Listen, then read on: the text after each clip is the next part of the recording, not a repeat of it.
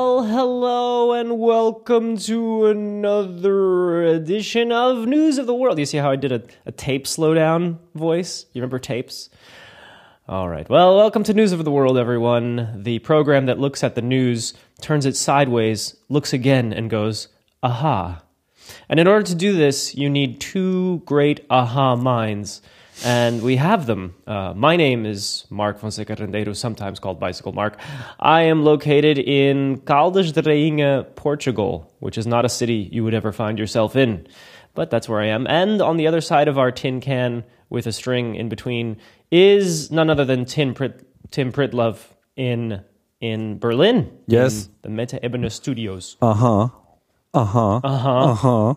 It's a good song. Yeah. It was a band. This has been a week full of So Yeah. it's more like the style of Yeah. I had a lot of, what? Yeah. A lot of those. It's what the internet calls a WTF. Yeah. Big WTF week. Yes. And, I mean, there's lots of news already in the mainstream about the big topics, but we're gonna look at some of them and run through them and maybe point out little things that might be, I don't know, useful. So the big story is, of course, the Ukraine. Is it? Well, sort of. We last time we spoke about it, this was still ongoing, and we didn't really know how it would all turn out. And then there was a big turnout, and everybody thought like, "Oh yeah, they're winning," and democracy is coming back and whatnot. And now, before we had a chance of discussing that situation, we have a new one now. So in short, after all those protests were occurring at Maidan, Yanukovych, well, he didn't really step back, but he was sort of pushed out by the parliament that decided that it might be better to, drop him, and voted for a new president and new government and everything. And so it looked well, but in a way, at least the Putino did not agree that this should be the end of the story. Yeah, that's the thing. We were going to talk about the Yanukovych exit, which you just talked about, but actually that's been pushed down because of what's going on. By the way, the Yanukovych yacht is gone. So he may have left by boat. We know he's in Russia, but we didn't know how he got there. I saw footage of the marina down in the Crimea and the Yanukovych yacht missing. I wanted to report that here first. Or second, actually. I think I saw it on Euronews. But so he leaves, and there were interesting things after he left, like you have this transition government, which is still going to be significant because they're in control in Kiev until elections happen, which I think is supposed to be within a month, at least best case scenario. And there were interesting things like big figures or important figures of the protest movement actually became part of the cabinet. I saw the Minister of Health, the new Minister of Health, was someone who had been doing a lot of first aid work in the protests, which were very violent sometimes. The Minister of Anti-Corruption, that was a new office that was supposed to come. She was an important figure. I believe she was badly injured. I don't have her name in front of me, but she was badly injured by the police during the protests. There was a youth minister who himself was tortured. So it was an interesting list of people, even if it was temporary. And then other things that came out this week, before we get to the actual Russian troops on the ground, you had Yanukovych leaks, which isn't the most catchy of titles. It's no Vati leaks or WikiLeaks, but okay, Yanukovych links. No, just don't try. It doesn't work. But anyway, they found all these documents in one of his mansions, and they had been dumped in a pool or, I don't know, a bucket of water, whatever he used for his dipping his feet in the water.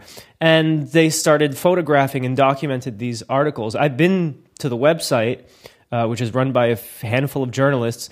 It does have an English section, but nothing's happening there yet. I'm obviously there rushing to catch up with what's happening. Did I say rushing? Ha ha ha.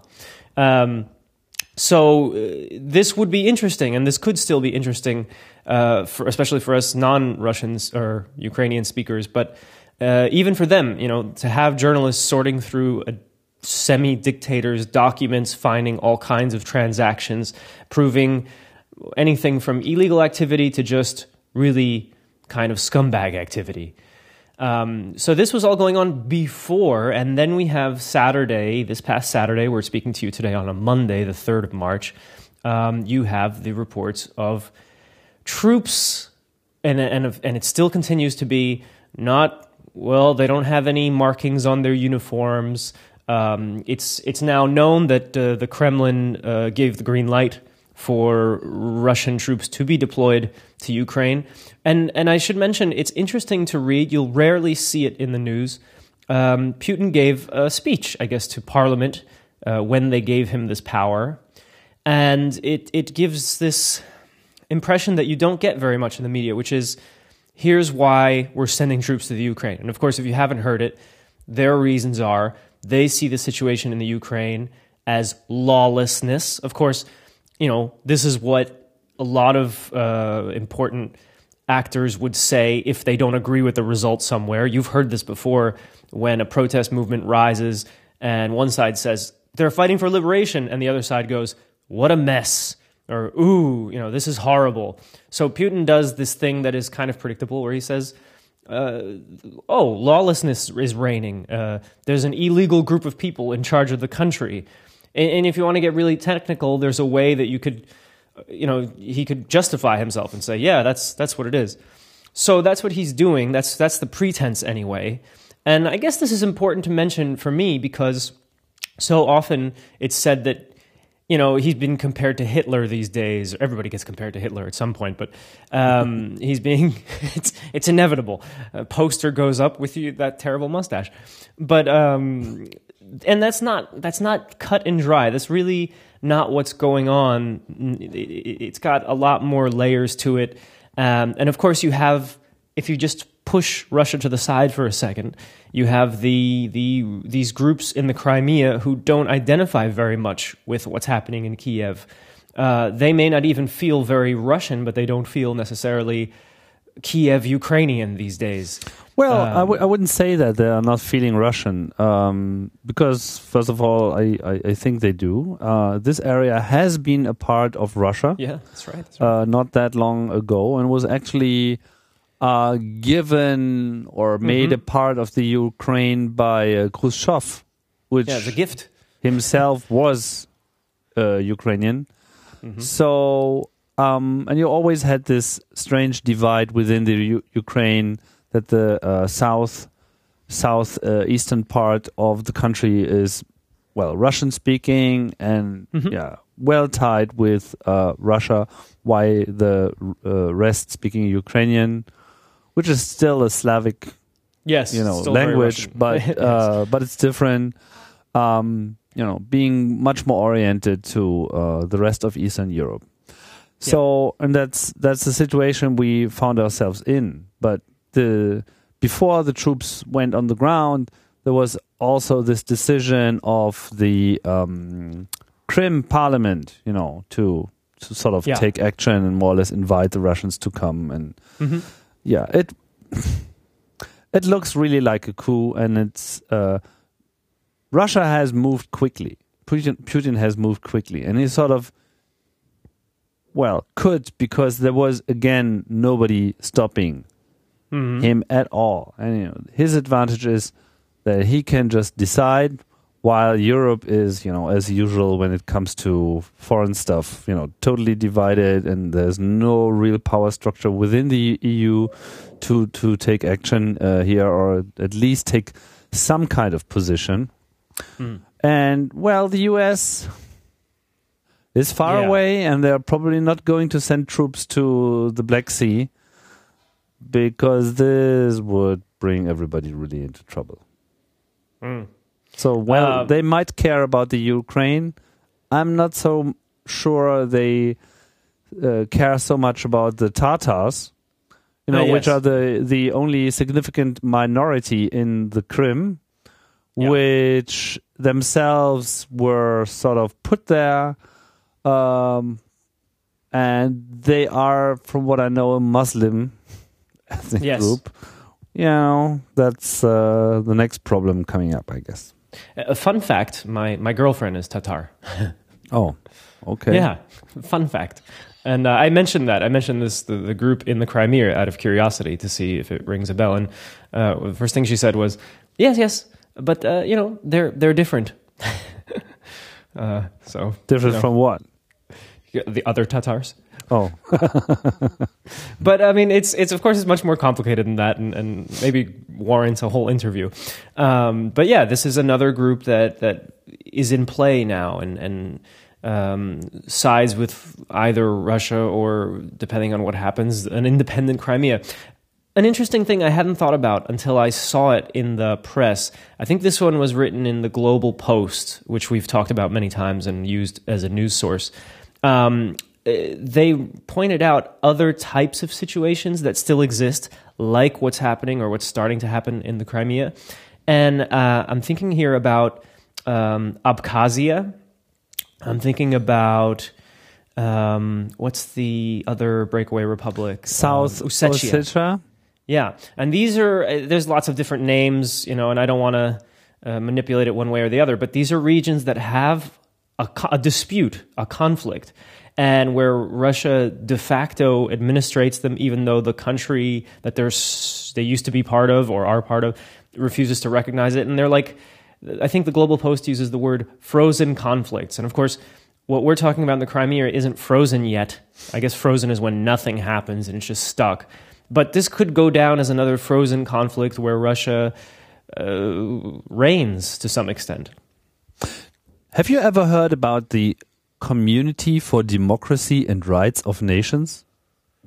Community for Democracy and Rights of Nations. Kfern? No. Yeah, nobody knows about it. Funny enough, in Germany, we usually call them the Community of not officially recognized states. And it's a movement, it's sort of like the Commonwealth of Unrecognized States. That's actually an alternative name. And the members are Abkhazia, South Ossetia, Transnistria, which is this tiny slice of the also pretty tiny Moldavian Republic, right? Also which Russian is also control. Russian. They're all Russian. And Nagorno-Karabakh, which is in Armenia. Yeah. Okay. Great. This is like a good pub quiz. So these are all sort of Russian exclaves somehow, not recognized by anybody probably except Russia. And that's their union, somehow. And I wonder if Crimea is just going to be the fifth member of this group. Yeah. You know what I also wonder, and this might have already been outlined by a good analyst / journalist, and maybe someone in the comments for News of the World can say it. From each of these places, or from all these places, what do you get for being the de facto, for being Russia in this case? What do you actually get? If we assume that everything is based on money or income benefit, what's the benefit? Because I'm not quite sure. Okay, land, but... Oh, yeah, I mean, the Crimea is a real geostrategic asset. It's not without reason. It's the place where the Russians already have their Black Sea fleet. Yeah. So they are already there. It wasn't really... It's more... I mean, this invasion was more about leaving their barracks and not so much about moving into the country, because they've always been there. And they're always... With all their... marine power. And it's funny that even the head of the Ukrainian Marine was sort of defected to the Russians. He had the job for a day, by the way. Yeah. He was announced and then he left. Oh, yeah. So that's a riser.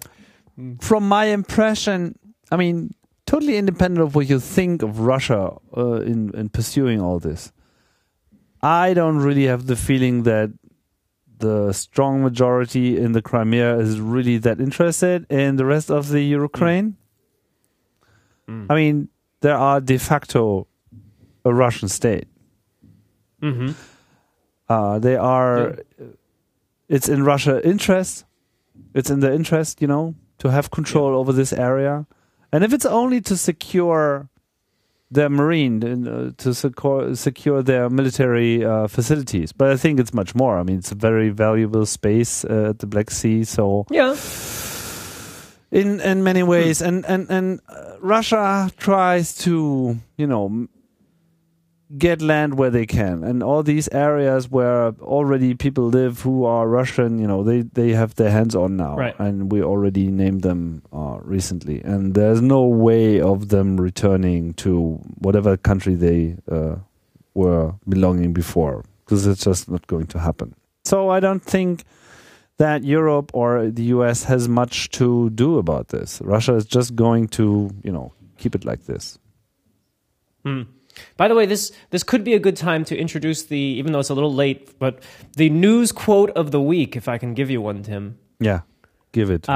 Here it is. You just don't, in the 21st century, behave in 19th century fashion by invading another country on completely trumped up pretext.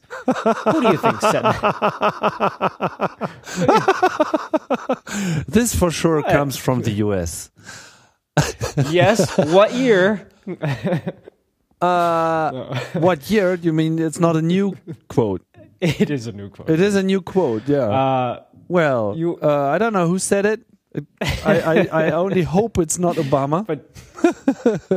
But it's probably somebody. Very close. Very close to him. Kerry? Yes. Yes, you win. Oh.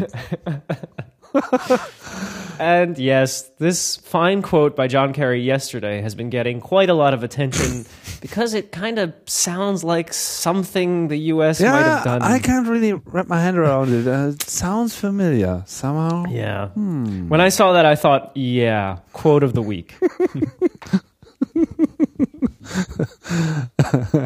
Good. Oh, I didn't look this up. We'll put that in the Hall of Fame. Yeah. Okay, I get 1 point now. That's right. Tim score. All right, let's get to other news, because there is other news. You may not know it by turning on any news channel. I wanted to do some Uganda, and people have perhaps in the mainstream press seen some stories going around. Even on Facebook, you get a lot of mentions about what's going on in Uganda as the president has passed severe anti-gay laws. They're actually described as some of the most severe anti-gay laws in the world, but that gets tricky because we have to compare it to the rest of the world, and some places don't have official laws. But here we go. The law introduces a maximum penalty of life imprisonment for those convicted of homosexuality, and it requires Ugandans to report anyone they suspect of being gay. Suspect of being gay. Yeah, so you can rat out your neighbor. Of course, they can't. I don't think they can enforce this. Not to get into silly specifics, but it requires Ugandans, unless they go around saying, "Hey, report somebody," and then out of pressure, you just name anyone. And this is, of course, getting criticism from around the world. John Kerry himself, the great quoter, has been criticizing Uganda and saying this is greatly disappointing. There was a tabloid, I think it's called Red Pepper, that in tabloid fashion published a list of the top most powerful gay people in Uganda and said, basically, get them, let's get them. And a lot of people circulated this on Facebook and said, look at the horror. And it is horror, but it is a tabloid. I wasn't as shocked when I saw that because I don't actually expect anything, respectable from Red Pepper in Uganda. But all right, fair enough. It is pretty scary when a newspaper publishes a list of people and says, get them. I was looking at analysis of this and sort of, what happens now. And, one thing that I think is important to point out, how does this happen? Why does this happen?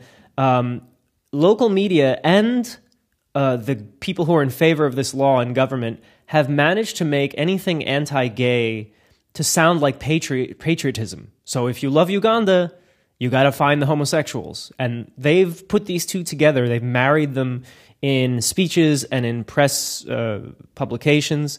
And this has been very successful. I mean, people have not, surely not the entire country, but enough people don't have a problem with this or believe that these two things go together.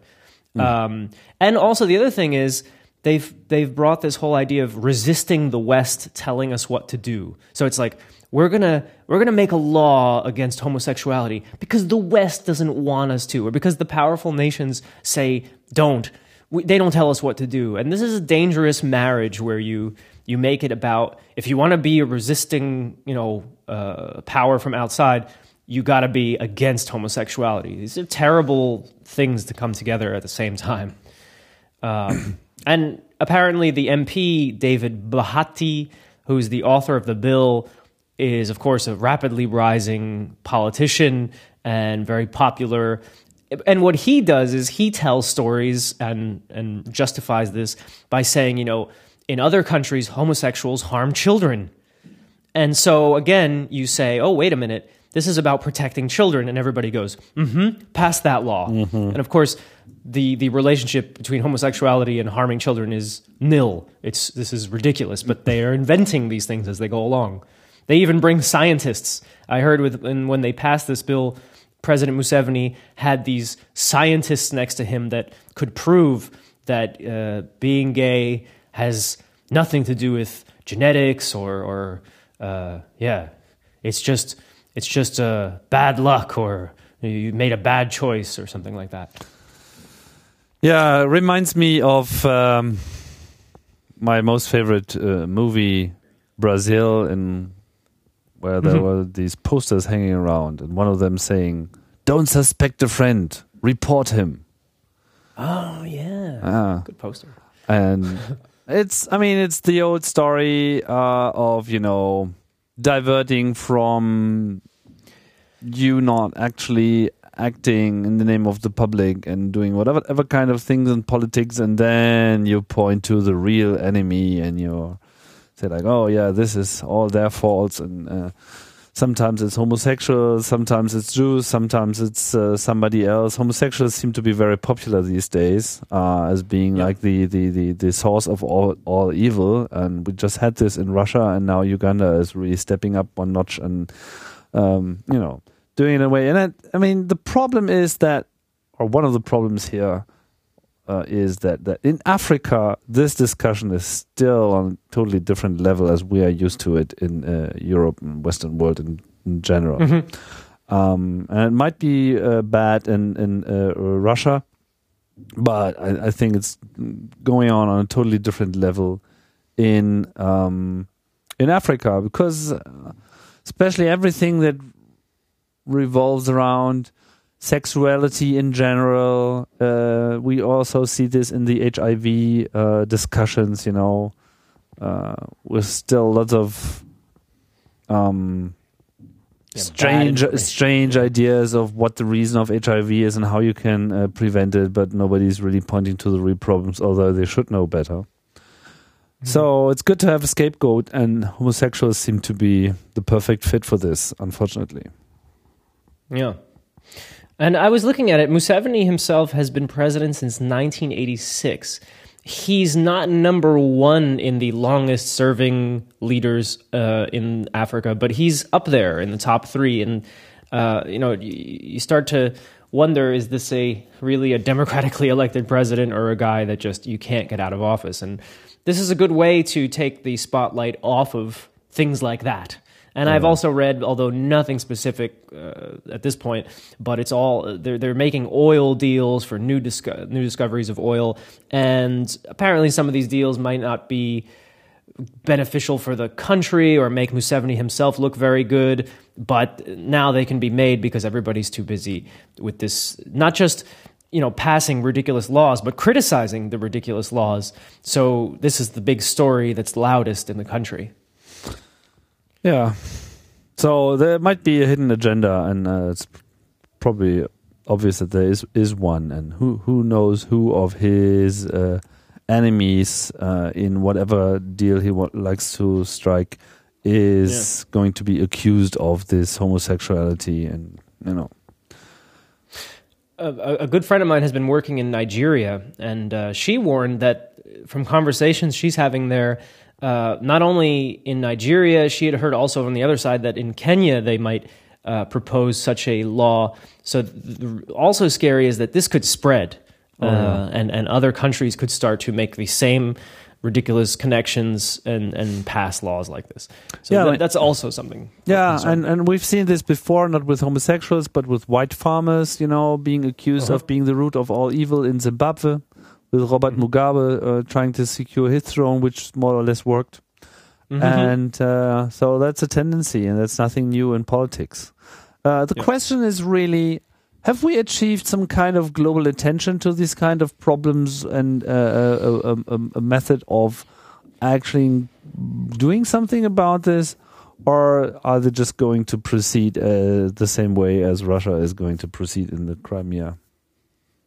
I think the first part, we've got a method of getting the information out, but the second part we don't have. There's no, what are we going to do about it? We're just going, if you're on Facebook or Twitter, you've heard about what's going on in Uganda, probably. And it spreads, and people are angry for many good reasons, and usually it's personal. You don't agree whether you're homosexual or not. You don't agree with this. It's a human rights issue. Fine, that spreads. But then what to do, right? How do we create change in Uganda? Well, if you support an organization, then you tell your local organization, don't do business with the Ugandan government. Wait a minute, but we do want to help Ugandans and not punish them just because their government is making ridiculous laws. So again, it gets very tricky. If NGOs say we won't do business with Uganda, does that mean the government or does that mean the people? Do we cut off operations? No.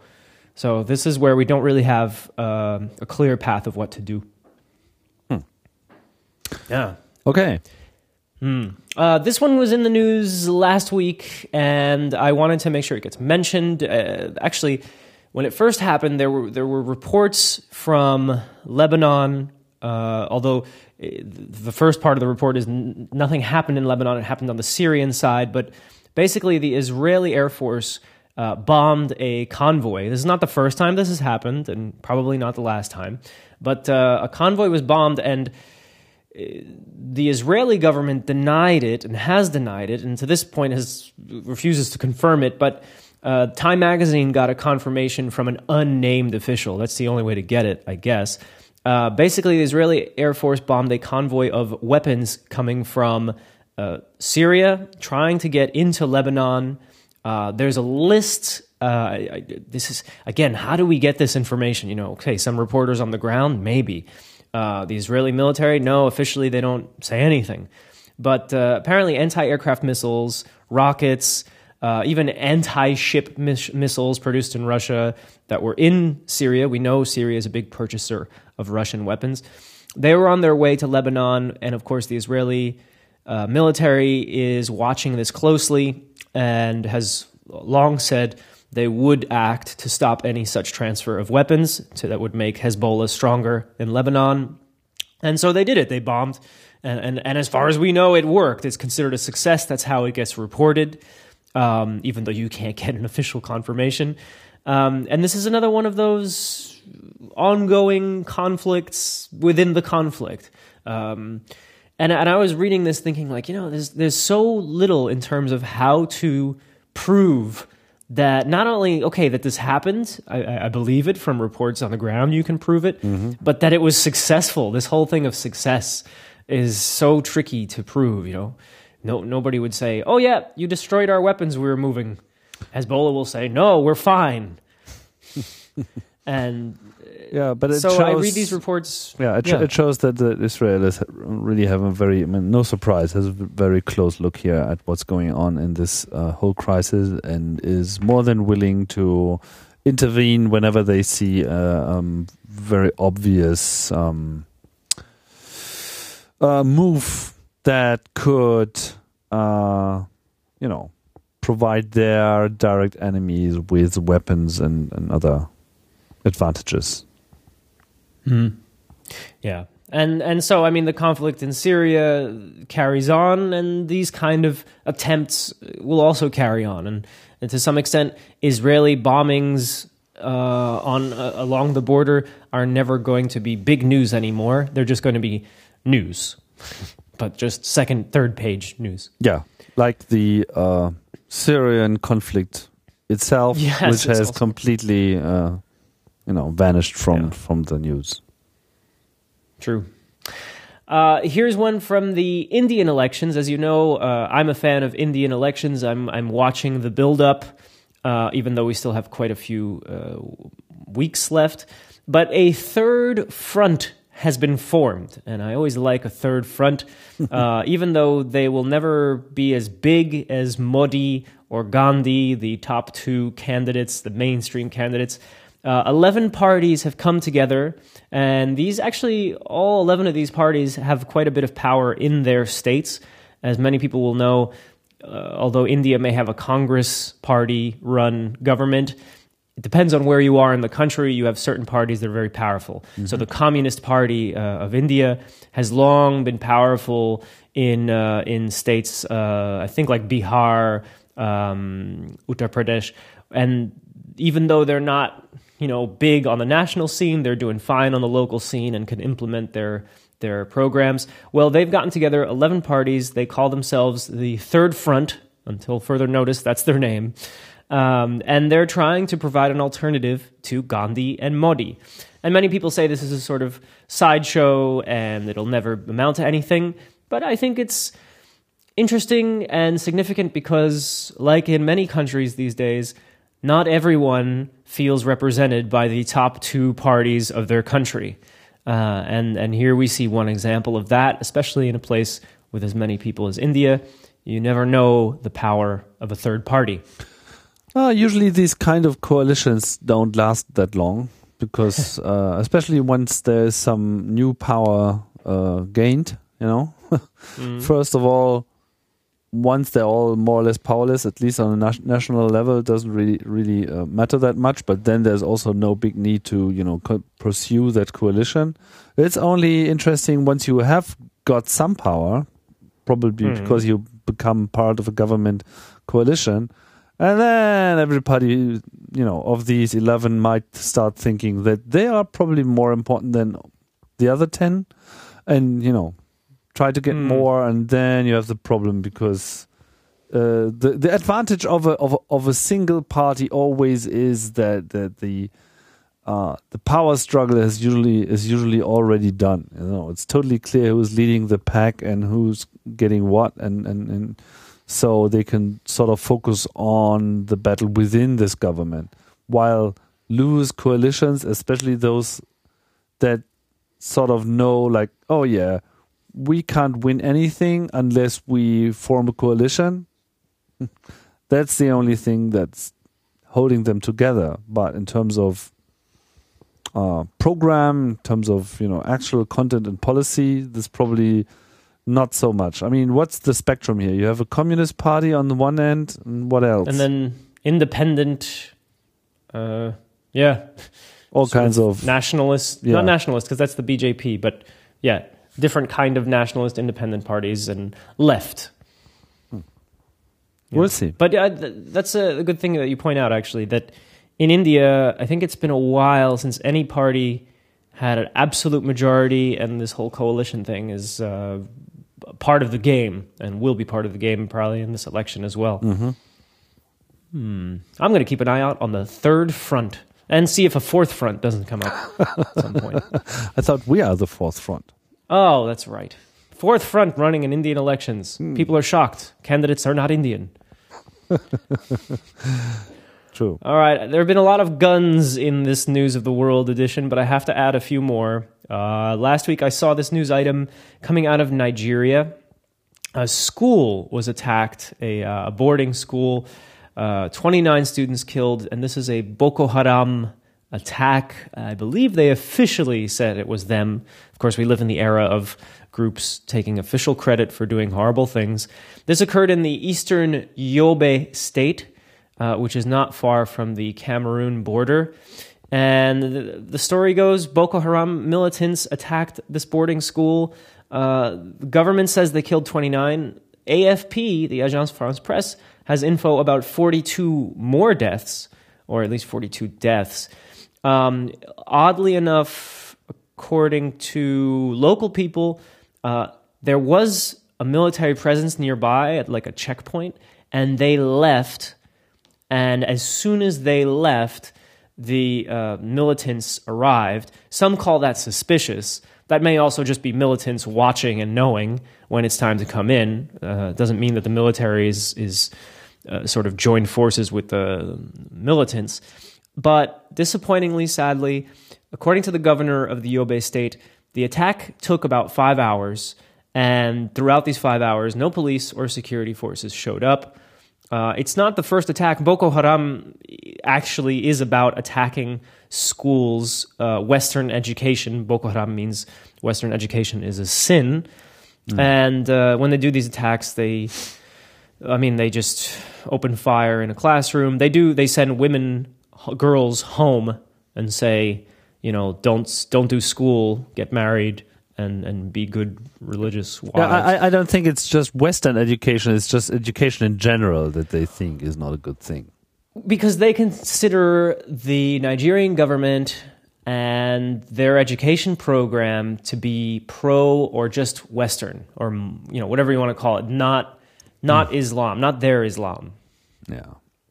Yeah. So that means that any school really in Nigeria that follows the government education standard is a target, and the government knows this. Of course, it's a huge country, but still, that will be one of the reasons why you have security, and you know that your schools are a target, so you get ready to some extent. I mean, you also investigate where militants are. Of course, the president of Nigeria, the great Goodluck Jonathan, what a name.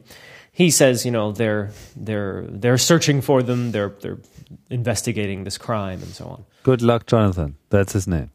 Yeah, and that's also what we wish him. True. It's a great name. Yeah. So it's there's not much to say about such things, I think, but to some extent, I feel an importance to spread the word or document it, that these attacks on schools, even if 42 isn't a big number, when you have disasters that hurt hundreds, if not thousands, it's still pretty significant that schools in a country are a target and are getting hit regularly. That for me makes it well worthy of a news item and I don't know, keeping an eye on. Okay, so that brings us to the last segment, and this is, of course, the news source. News source. The week. News source of the week. Since, as we know, the Ukraine is big in the news, of course, you have madness coming from the mainstream press about World War III, and everything is on fire or whatever. So many bad news reports coming out. I, of course, in these situations like Twitter because you have journalists on the ground, not just in the Ukraine, but in the Crimea. And you can get, yes, text reports, but you can also get photos.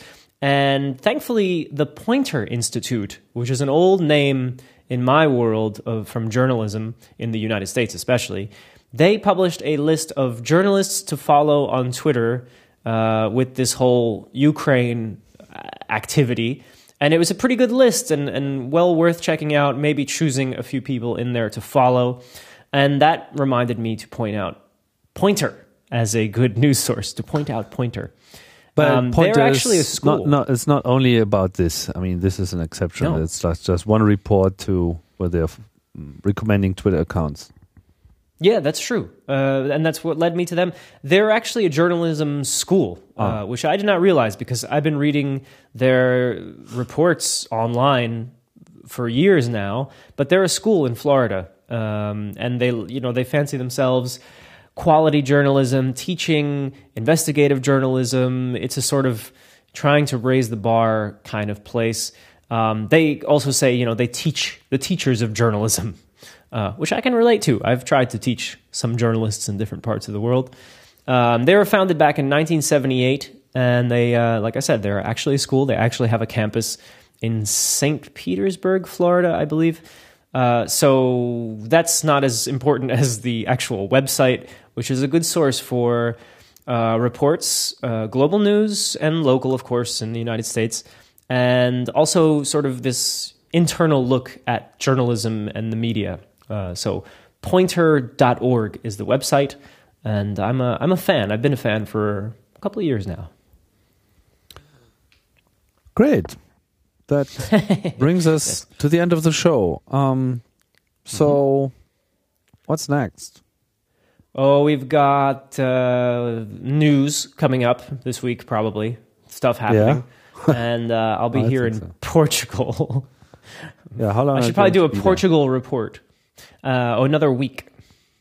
Yeah, I mean, some update on the general situation in Portugal would be interesting too. I haven't talked about this for a while, and there has been some issues. I don't know how they all turned out in the end. Yeah, because they do their regular reports, or actually the Troika gives its report card saying like, Portugal has been good, pats it on the head, or Portugal has been bad, or good job saving your money, good job cutting your money.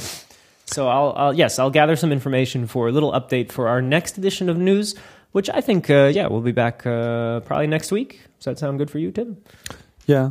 One more question: What's the situation with the Dubai taxi project? The Dubai taxi project still going. We've got 3, maybe 4. I would like to do a sort of compilation edition of the podcast coming out. And a few tech stories still to be written. I've slowed down a little because I'm in Portugal, so it's not an everyday thing, but it's a couple of times a week. Material is coming out, and we still have the T-shirt production going out. As soon as I'm back in Amsterdam, they have to get delivered.